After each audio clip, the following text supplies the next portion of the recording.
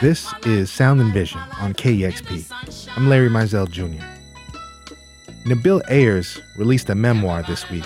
It's called My Life in the Sunshine, named for the famous song Everybody Loves the Sunshine by jazz great Roy Ayers, who happens to be Nabil's father.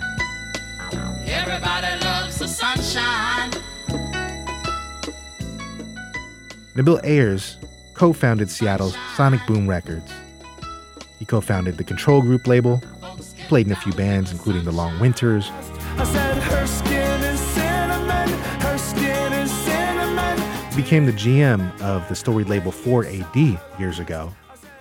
But back in January, he became the president of the Beggars Group, which is the parent company for 4AD, XL, Matador, and Young, some of the most vital indies in the world.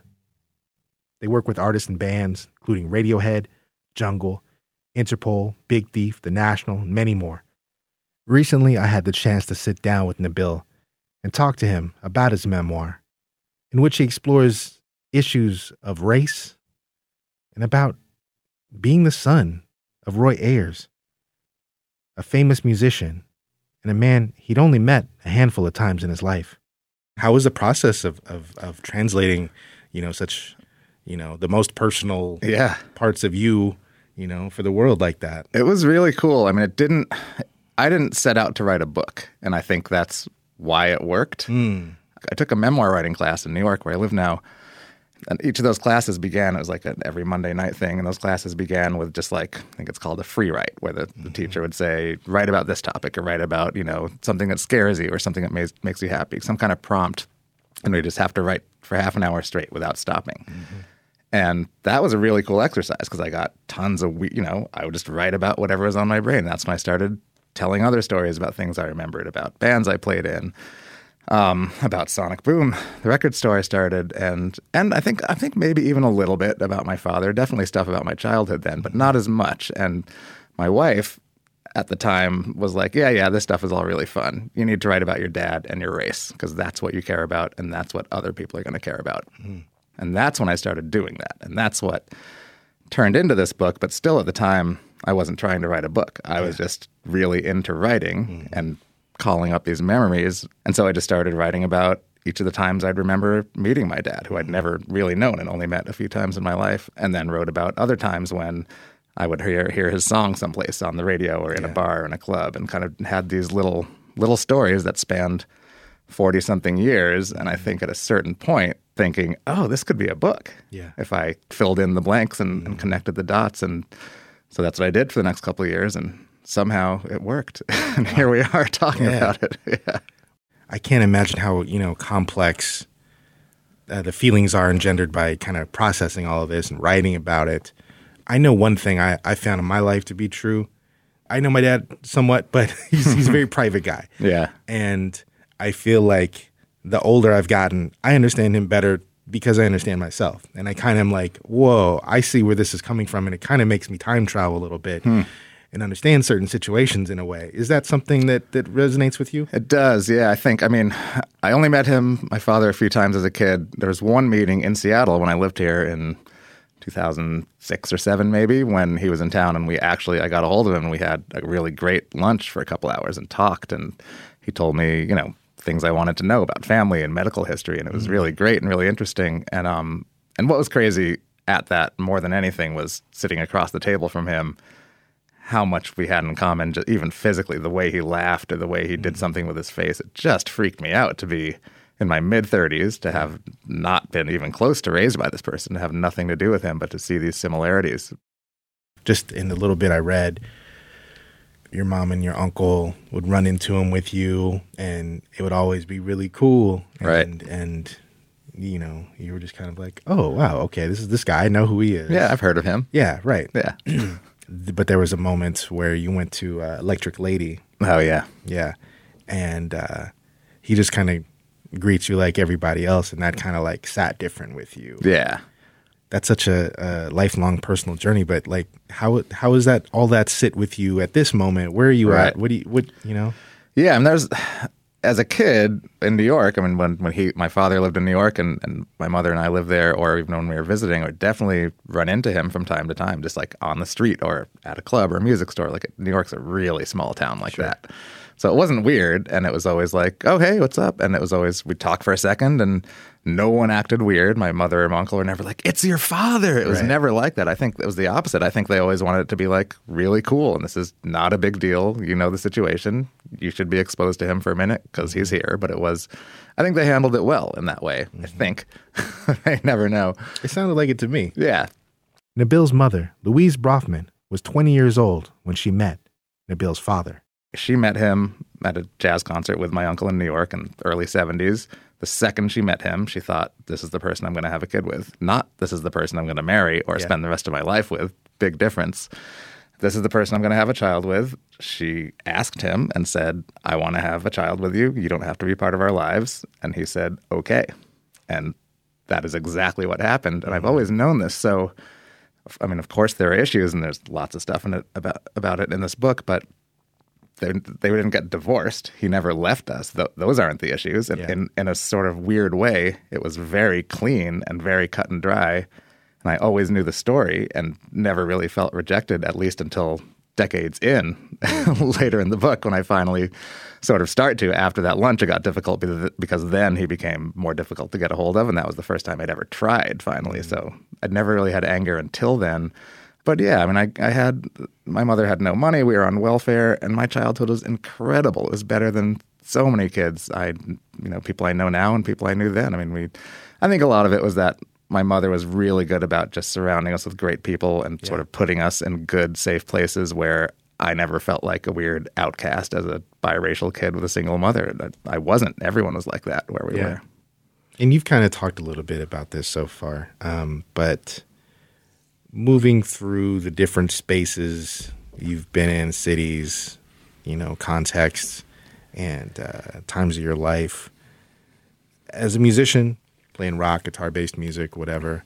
Yeah. How did thinking and dynamics around race come into that for you? Yeah. I think it's a weird one. So my dad's black, my mom's white. I think obviously not white. People constantly ask me what I am or where I'm from. Yeah, you know. Yeah. Right. So it's always existed in my life, and obviously my name confuses people even more. People think I might be Middle Eastern, who knows? But I think that was a huge part of writing the book, was actually figuring out that it was. I would have said to you 3 years ago, I've been really lucky. It hasn't been a huge part of my life and haven't had any horrible, really scary racist things happen, which again could just be luck. And it's been really good. And I probably just would have left it at that. And now, after writing this book, which, I wanted it to be part of it, but I also didn't necessarily have a choice, because once I started writing about it, about my life, race was just inherently part of it. And I realized how much of it is just kind of survival as you're going through. And I think there were tons of things happening during every phase of my life, and I remember them, and I wrote about them, and I wrote about a lot more than actually in the book. But as they were happening, it was just like, oh, he didn't mean anything by that. Oh, it's fine, just ignore it. Just don't say anything, don't cause a fuss. But when I was writing about it, that's when I realized, oh, when you look back years later with a much wider lens, there is tons going on. I mean, there's a chapter about Sonic Boom, which, a record store that I co-owned with my good friend. And I remember when I started writing that chapter, I was like, I wonder if there's any race stuff at Sonic Boom, any like weird moments. I was like, I don't really think there were. And there was a sentence in that chapter that said something like, there were very few racial incidents at Sonic Boom. And that line is definitely not in the chapter anymore because I started thinking about it. Or when I wasn't thinking about it, 2 weeks later, I'd be like, oh yeah, there's that one time when, the mayor who was up for re-election, who was white, came in, and the photographer was like, let's get a picture with the mayor and you, and kind of shoved Jason aside and wanted to. Got it. Okay, yeah. And we were all like, yeah, right. Got it.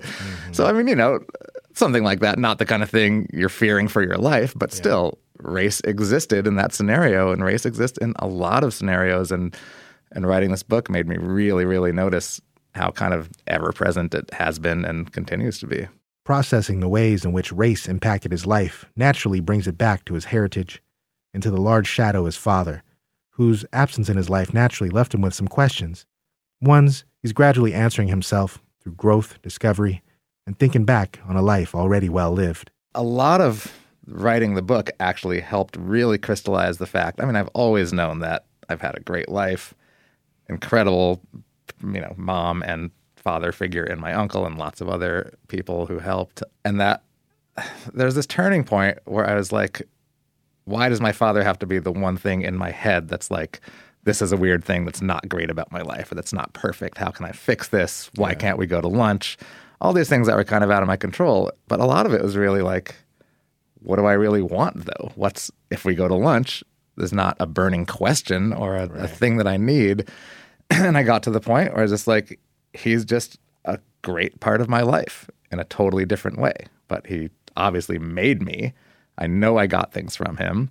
I think there's a ton of positivity there. And now I've met all these different family members, people who are really close. So overall, I mean, I think the book is incredibly positive about him, and it's called My Life in the Sunshine, not just because that's the first lyric from his most famous song, but largely because it's a super optimistic title. And he's a big part of my great life. Yeah. Right on. Yeah.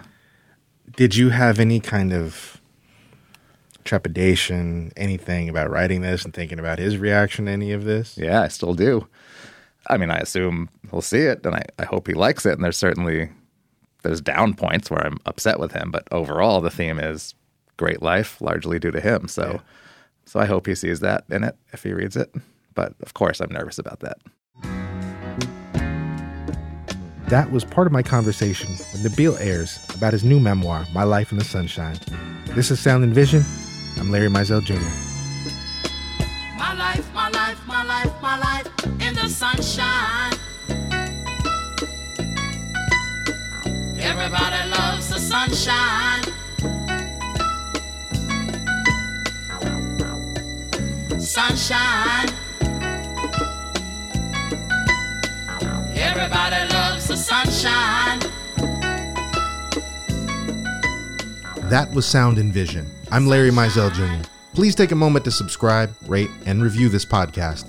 And if you have the means, please consider giving a one-time $20 donation to support this podcast at kexp.org/sound. Thanks for listening.